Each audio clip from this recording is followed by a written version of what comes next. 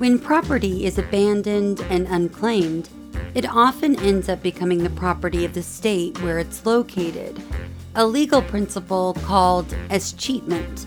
But when such property isn't tangible, like, say, real estate, when it's something intangible, like an uncashed money order, figuring out who's entitled to that money can get a little messy. Today I'll be reading the opinion of the court in Delaware v. Pennsylvania and Wisconsin. There were 3 questions before the court in this case regarding uncashed MoneyGram official checks, and the answers may determine who gets hundreds of millions of dollars in unclaimed money. First, what exactly is a MoneyGram official check? Is it a traveler's check? Is it a money order? Or some other similar written instrument other than a third-party bank check, on which a financial organization, business association, or bank is directly liable under federal law? Second, whether Pennsylvania and Wisconsin may claim any abandoned and unclaimed property associated with MoneyGram official checks. And third, whether all future sums payable on abandoned MoneyGram official checks should be paid to Delaware. So why is this such a big deal to Delaware? Well, for its compact size and population, a disproportionate percentage of American companies are incorporated there to benefit from their business-friendly laws. In fact, there are so many businesses in Delaware that deal with unclaimed funds, the state ends up receiving a sizable chunk of revenue each year from them. In 2021, for example, 8% of Delaware's state revenue came from unclaimed property, including uncashed MoneyGram official checks. That's because one of those Delaware businesses happens to be, you guessed it, MoneyGram. Let's see what the court decided.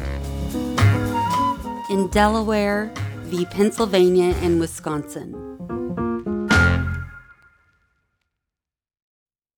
Justice Jackson delivered the opinion of the court. Escheatment is the power of a state, as a sovereign, to take custody of property deemed abandoned. In the context of tangible property, the escheatment rule is straightforward. The state in which the abandoned property is located has the power to take custody of it. But determining which state has the power to escheat intangible property, which has no physical location, can be complicated, as multiple states may have arguable claims. These original jurisdiction cases require us to decide which states have the power to escheat the proceeds of certain abandoned financial products that MoneyGram Payment Systems, Inc., or MoneyGram, possesses. Delaware argues that this court's common law rules of escheatment apply, which means that the abandoned proceeds should go to Delaware as MoneyGram's state of incorporation. A collective of other states, the defendant states, argues that a federal statute, the Disposition of Abandoned Money Orders and Traveler Checks Act, or FDA, governs the products at issue, and therefore, as a general matter, the abandoned proceeds should escheat to the state where the products were purchased. We hold that the FDA covers the instruments in question, and thus that they should generally escheat to the state of purchase, pursuant to Section 2503. Part 1. To decide which escheatment rules apply, we must interpret a federal statute that abrogates our precedent. Thus, we begin with a discussion of this court's common law rules for escheatment, followed by a description of the statute that partially displaced those rules. Section A. Our first case to address the escheatment of intangible property involved Western Union money orders. At the time, if an individual wanted to safely send money to another person, she could go to a Western Union office and purchase a money order. Such a purchaser would give Western Union the value of the money order plus a fee. Then Western Union would send a telegraph message to the company office closest to the intended recipient, or intended payee. Upon notification, the intended payee could come to his local Western Union office to collect a negotiable draft, which he could cash immediately or keep to cash in the future. Sometimes, however, the prepaid draft was never collected or cashed. At that point, Western Union would endeavor to issue a refund to the purchaser. But if neither the purchaser nor the payee ever collected the prepayment, Western Union would hold on to the funds until they were deemed abandoned under state law, at which point the property could become eligible for escheatment. Texas v. New Jersey, 1965, outlined the rules that this court established for determining which state has the right to take custody of such abandoned property. That case involved various small debts held by Sun Oil Company, and multiple states asserted the right to escheat the funds.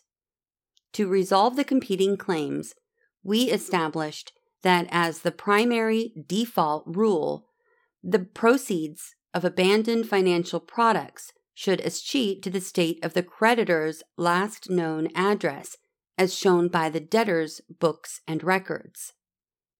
We further acknowledged that there would be times in which that primary rule would not resolve the escheatment question, either because the creditor's addresses were unknown or because the state that is entitled to escheatment under the primary rule did not have a law empowering it to take custody of the proceeds. So we also adopted a secondary rule to apply in those circumstances, namely that the proceeds should escheat to the debtor's state of incorporation. These rules were designed, at least in part, to distribute escheats equitably. We selected escheatment to the state of the creditor's last known address as the default principle because it tended to distribute escheats among the states in the proportion of the commercial activities of their residents. By contrast, escheatment to the state of incorporation of the debtor, our secondary rule, would too greatly exalt a minor factor, i.e., where the debtor chose to incorporate, when the underlying obligations were incurred all over the country. However, we believed the secondary rule was likely to apply with comparative infrequency. It soon became clear that our primary and secondary escheatment rules were resulting in inequitable distributions, at least with respect to particular instruments, because Western Union largely did not keep records of the addresses of the purchasers or payees of the money orders that the company sold, as a matter of business practice. The default rule thus rarely applied in practice, such that the proceeds from abandoned Western Union money orders largely escheated to New York, Western Union's state of incorporation, pursuant to the secondary rule. Characterizing this windfall as unfair, Pennsylvania filed an action that asked us to reconsider Texas's escheatment rules. Pennsylvania argued that the proceeds from an abandoned money order should escheat to the state where the money order was purchased rather than the state of the creditor's last known address. This proposal approximated our primary rule under the common sense assumption that a money order is usually purchased in the state where the creditor lives, but it obviated the need to require additional record-keeping by the debtor. While we recognized that Pennsylvania's proposed escheatment rule had some surface appeal, we declined to modify the primary and secondary rules established in Texas, noting that states could resolve the problem of inequitable escheatment by requiring Western Union to keep sufficient records. Section B. Congress passed the FDA 2 years after our decision in Pennsylvania to abrogate this court's common law escheatment practices and adopt a more equitable rule, at least for some products. In the text of the statute, Congress declared that as a matter of equity among the several states, the states wherein the purchasers of money orders and travelers' checks reside should be entitled to the proceeds of such instruments in the event of abandonment.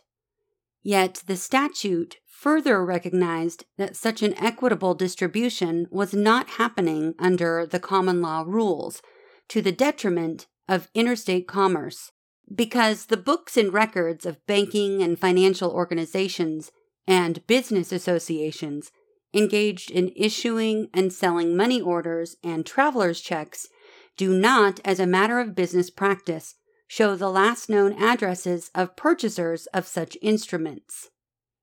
Notably, instead of keeping our Texas default rule and mandating record-keeping requirements for debtors, as we had suggested in Pennsylvania, the FDA addressed the inequitable escheatment problem by establishing a different set of escheatment rules that displaces this court's primary and secondary escheatment rules whenever applicable.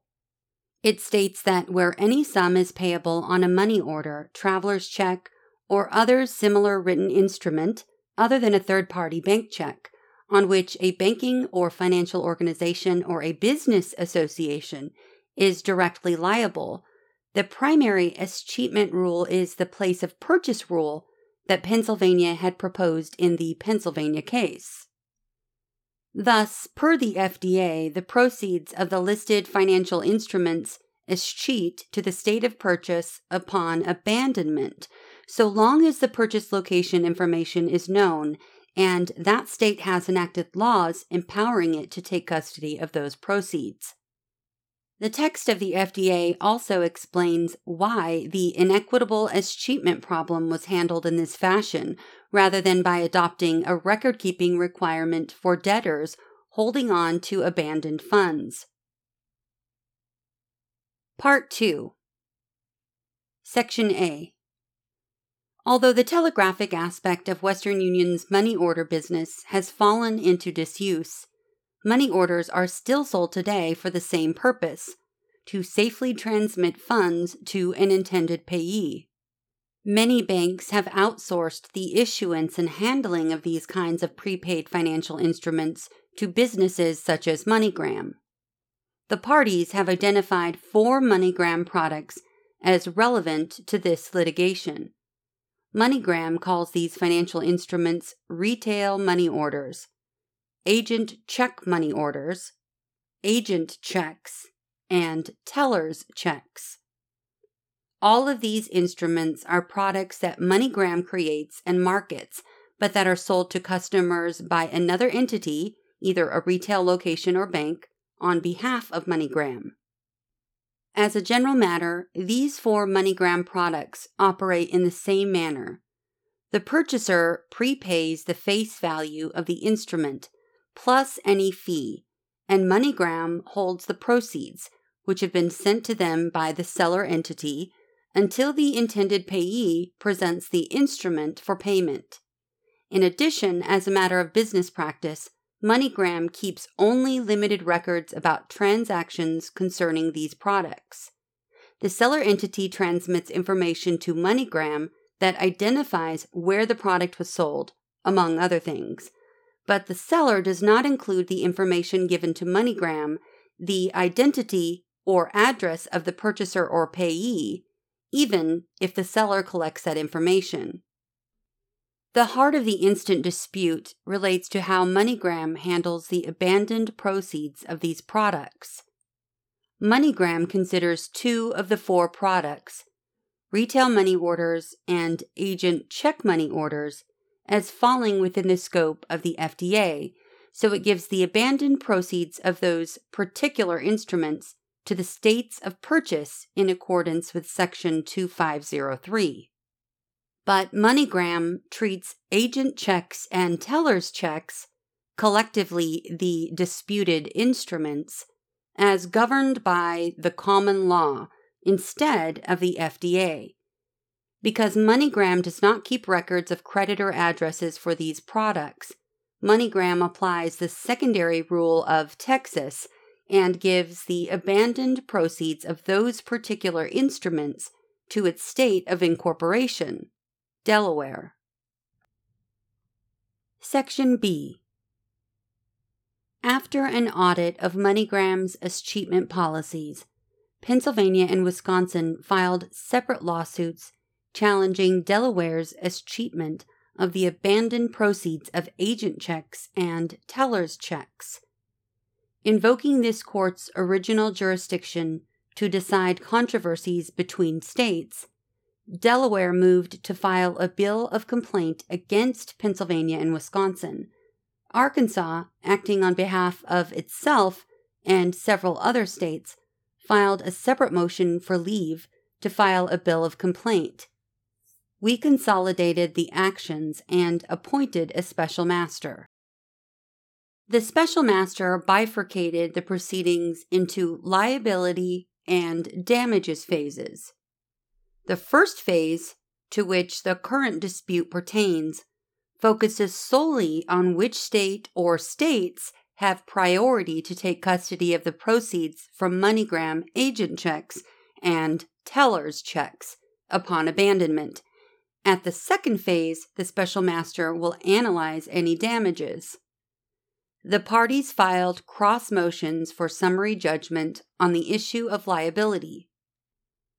In July 2021, the special master issued a first interim report that concluded that the disputed instruments were covered by the FDA. Delaware filed exceptions to that report.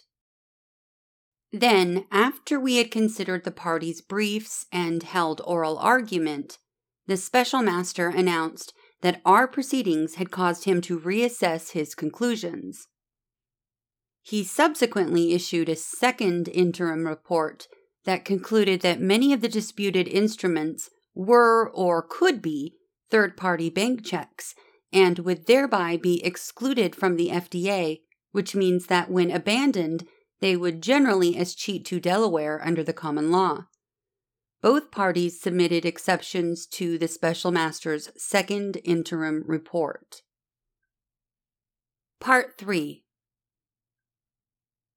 The parties are at odds over whether the disputed instruments qualify as money orders or other similar written instruments other than a third-party bank check within the meaning of the FDA Section 2503, a determination that, for present purposes, establishes whether the FDA or the common law governs their escheatment when abandoned.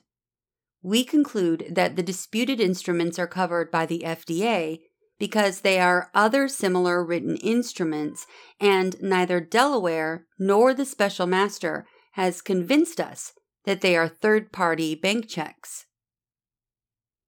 Section A. Because the plain text of the FDA applies to not only money orders and traveler's checks, but also written instruments that are similar to those financial products, we need not determine whether the disputed instruments are money orders. A finding that they are similar to money orders is sufficient to bring them within the reach of the statute, so long as they are not third-party bank checks. We determine what similar entails in light of the FDA's text and context, not in the abstract. And in these particular cases, the disputed instruments share two relevant similarities with money orders. Those instruments operate in the same manner as money orders do, as defined by contemporaneous dictionaries and our prior escheatment cases. And they also implicate the one feature of money orders that the text of the FDA explicitly identifies, insofar as the disputed instruments escheat inequitably solely to one state under our common law rules due to the business practices of the company holding the funds. First, the disputed instruments are similar to money orders in function and operation. The FDA does not define a money order, so the core features of that instrument are gleaned from a consideration of the ordinary, contemporary, common meaning of the term. The parties cite a variety of contemporaneous dictionary definitions and encyclopedia descriptions for the term, and at the most basic level, a money order is universally defined as a prepaid or purchased financial instrument used to transmit money to a named payee. Some of the dictionaries further indicate that a money order involves a specified sum of money. These features, i.e., prepayment of a specified amount of money to be transmitted to a named payee, generally accord with how we described the Western Union money orders at issue in our prior escheatment cases. And the FDA was enacted against the backdrop of the common law as set forth in those cases. Indeed, it abrogates the common law escheatment rules that we adopted in those cases. The statute is naturally read to reflect the same basic conception of the term money order that we addressed in those precedents. The operation of the FDA further confirms the relevance of the prepayment feature of a money order for the purpose of assessing the similarity of the disputed instruments. The FDA plainly regulates the escheatment of abandoned financial products, and when financial instruments are prepaid, the likelihood of their abandonment increases as the holder of the proceeds of such instruments has possession of the prepaid sums of money if the instruments are never collected or presented for payment. Thus, the FDA naturally applies to prepaid instruments such as money orders, given that those instruments are of a type likely to implicate the FDA's escheatment rules. And Delaware does not dispute that just like money orders, the disputed instruments are prepaid written financial instruments used to transmit money to intended payees. Second, the disputed instruments are similar to the money orders that the FDA targets because they inequitably escheat in the manner that the text of the FDA specifically identifies as warranting statutory intervention. Just as with the money orders in Pennsylvania, the company holding the proceeds of the disputed instruments, MoneyGram, does not keep adequate records of creditor addresses as a matter of business practice, and the FDA abrogates this court's escheatment precedents on this very basis.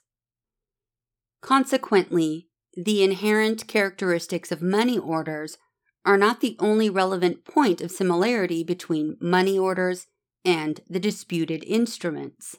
In addition, they both would otherwise escheat inequitably under the secondary common law rule due to the business practices of the company holding the funds.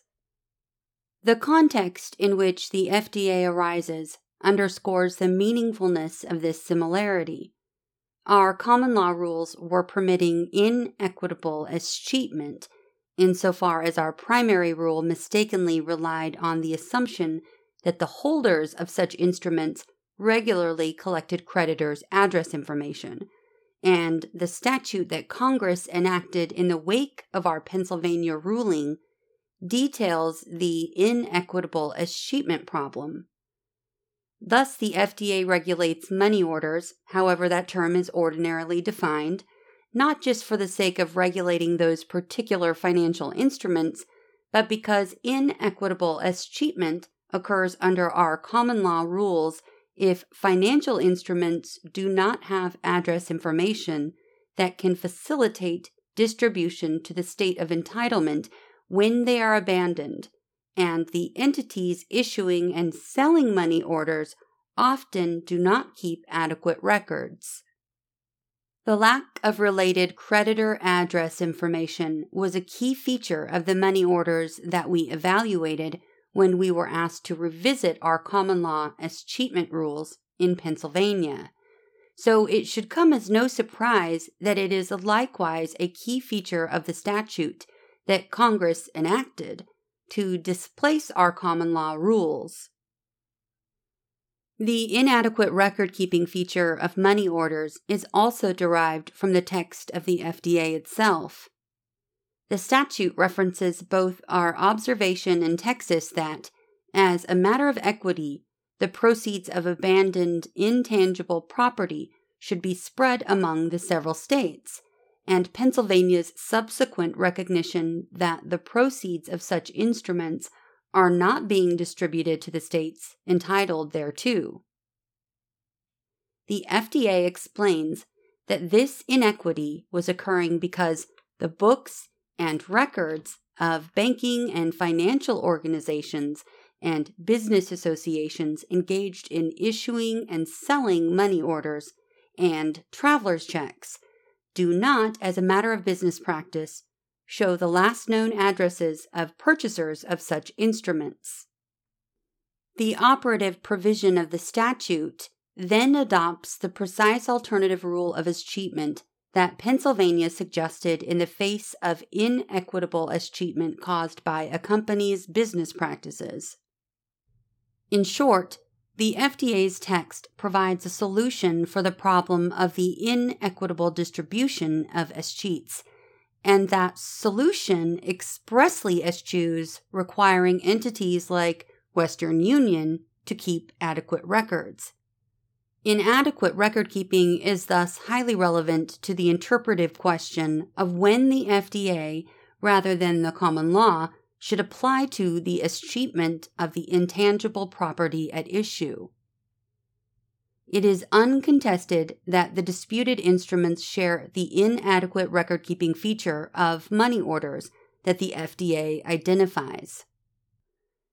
Therefore, if the common law were to apply to the disputed instruments, then the abandoned proceeds would escheat inequitably solely to the state of incorporation, just like the money orders expressly referenced in the statute. Section B. Delaware's various arguments as to why the disputed instruments should not qualify as other similar written instruments within the meaning of Section 2503 are unpersuasive. First up in Delaware's attempt to distinguish the disputed instruments from money orders for FDA purposes is its contention that the term money order in the FDA refers to a specific commercial product that is labeled money order by the seller and is generally sold in low values to low-income individuals as a substitute for ordinary personal checks.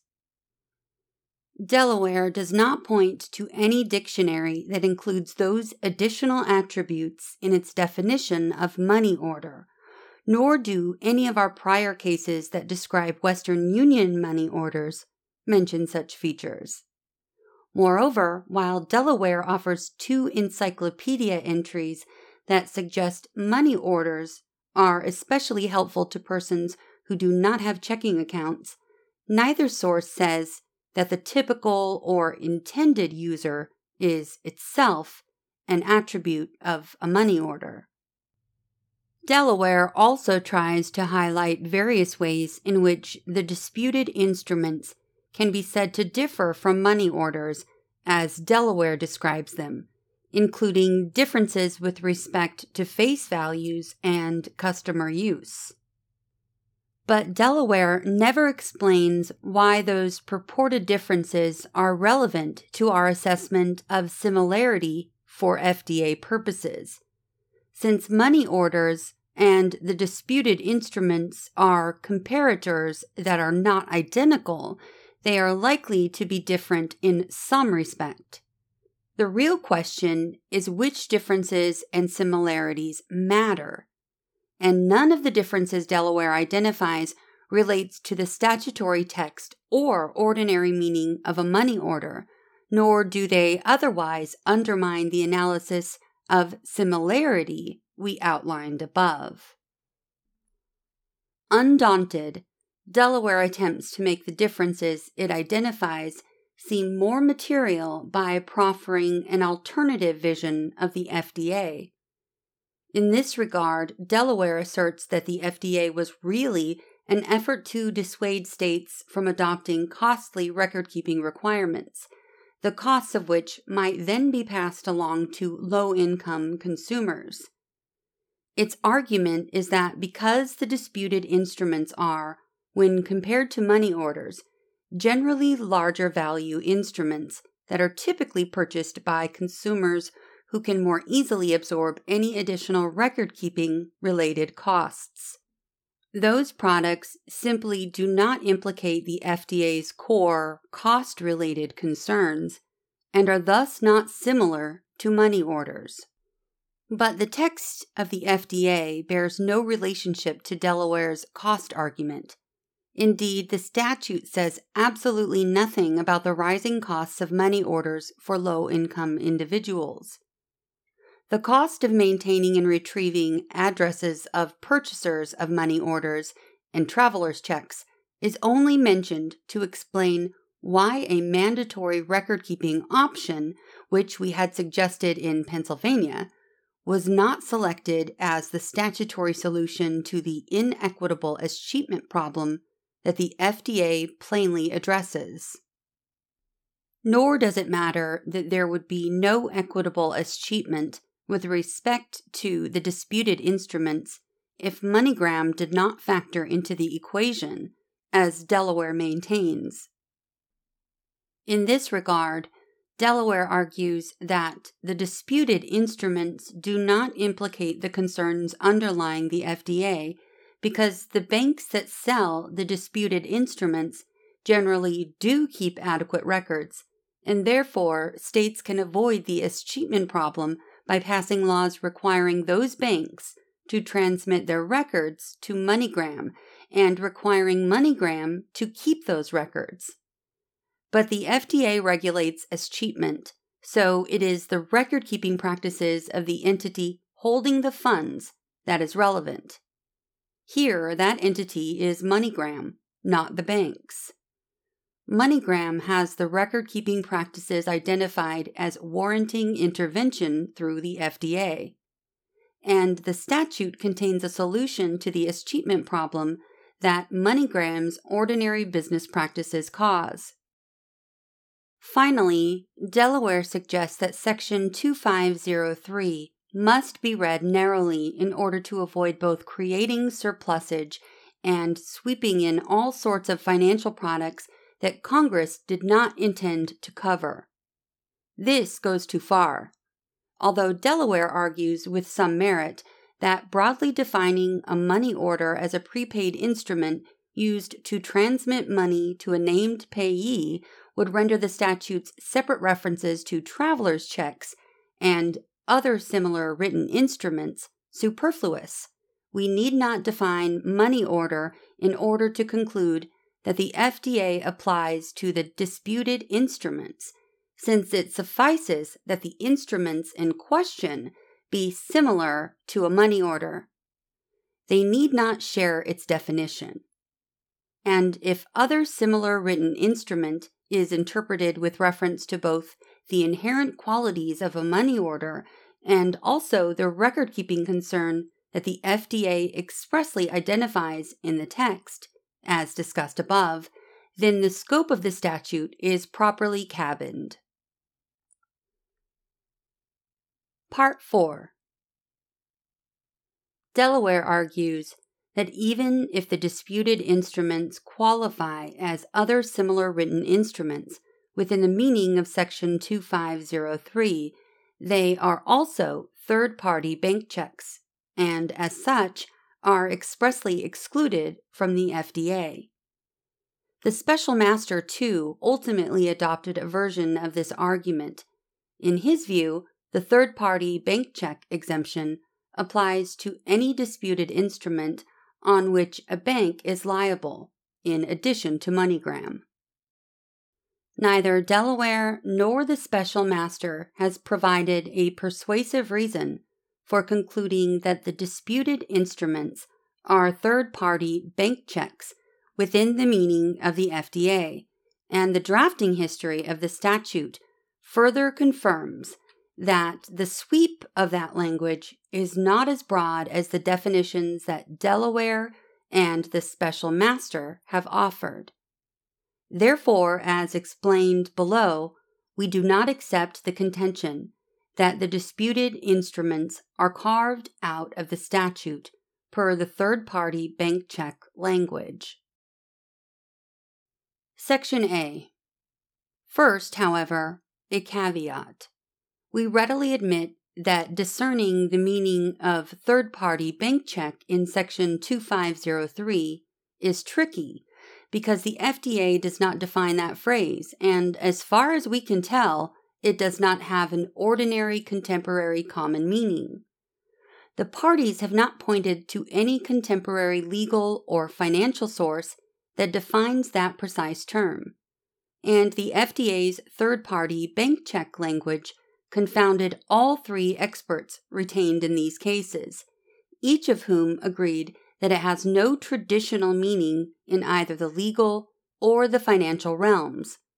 Notably, the special master valiantly attempted to bring clarity to this term, adopting three different definitions of third-party bank check over the course of this litigation. Ultimately, between the parties and the special master, we have been offered at least 6 disparate definitions of the term. In the midst of this uncertainty, Delaware insists that the term third-party bank check means a check signed by a bank officer and paid through a third party.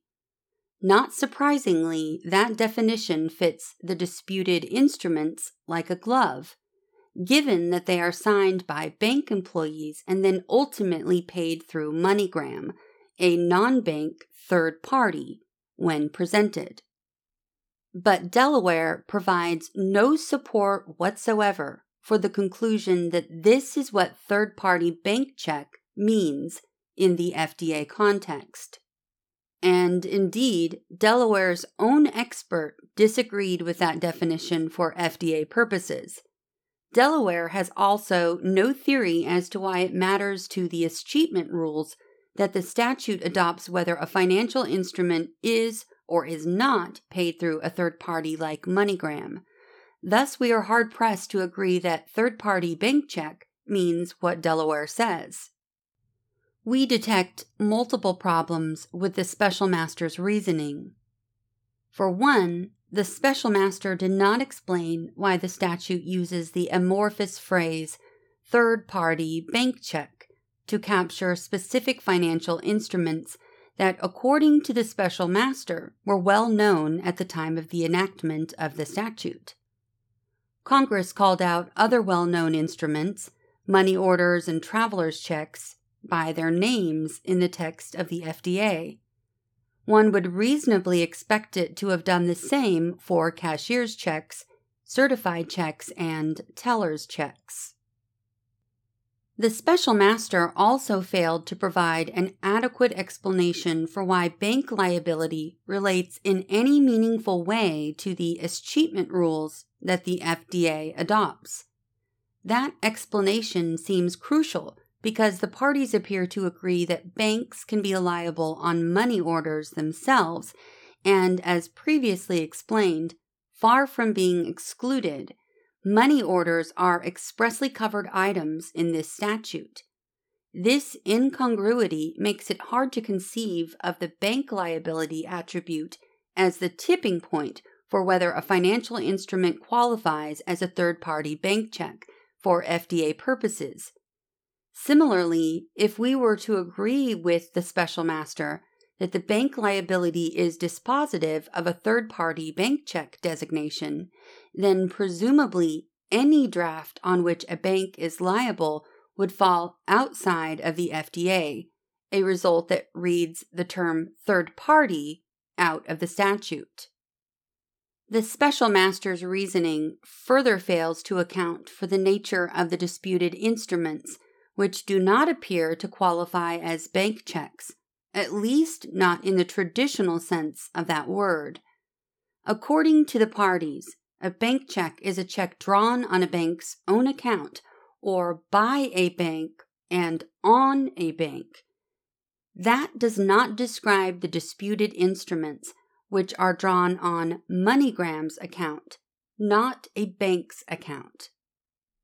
Consequently, nothing in the reasoning provided by Delaware or the special master persuades us that the disputed instruments, which are otherwise similar to money orders for FDA purposes, should be deemed third-party bank checks within the meaning of Section 2503. Section B. Nor does the legislative history support Delaware's contention that the disputed instruments constitute third-party bank checks.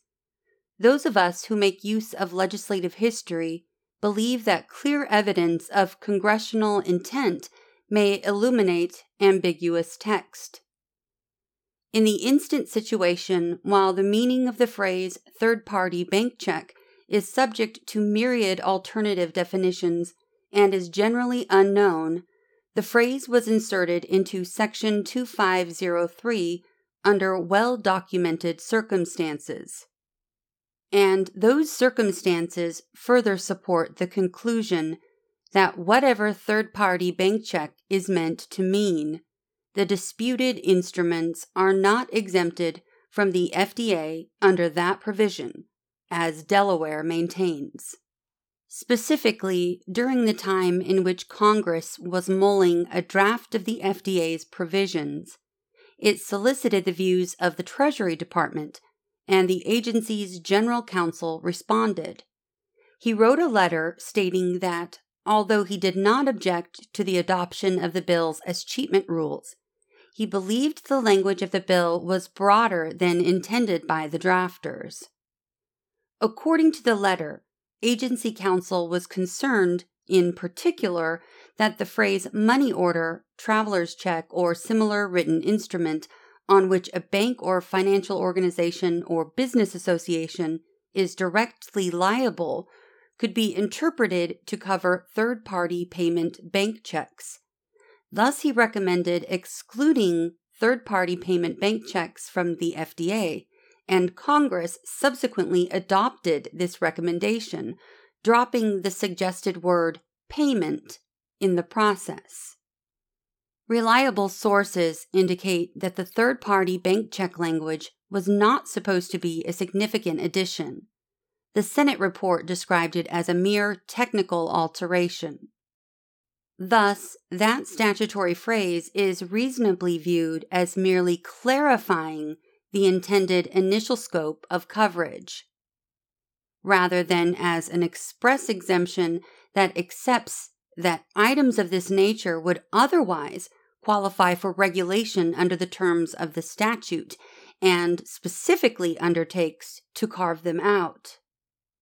In any event, given the history and text of the FDA, it would be strange to interpret the third-party bank check language to exempt from the statute entire swaths of prepaid financial instruments that are otherwise similar to money orders in that they operate in generally the same fashion and would likewise escheat inequitably pursuant to the common law due to the business practices of the company holding the funds. At the very least, reading the exemption that broadly would imbue third-party bank check with a meaning that far surpasses a technical change, and it would also risk rendering largely ineffectual the FDA's framework for displacement of the common law as necessary to ensure equitable escheatment. When a financial product operates like a money order, i.e., when it is a prepaid written instrument used to transmit money to a named payee, and when it would also escheat inequitably solely to the state of incorporation of the company holding the funds under our common law rules due to record-keeping gaps, then it is sufficiently similar to a money order to fall presumptively within the FDA. Such is the case with the disputed instruments, and nothing in the parties' arguments, the special master's second interim report, or the record in these cases persuades us that the disputed instruments should be deemed third-party bank checks. Accordingly, we adopt the special master's recommendations in the first interim report, along with his initial proposed order, to the extent they are consistent with this opinion. We also overrule Delaware's exceptions to the first interim report and remand this matter to the special master for further proceedings consistent with this opinion. It is so ordered.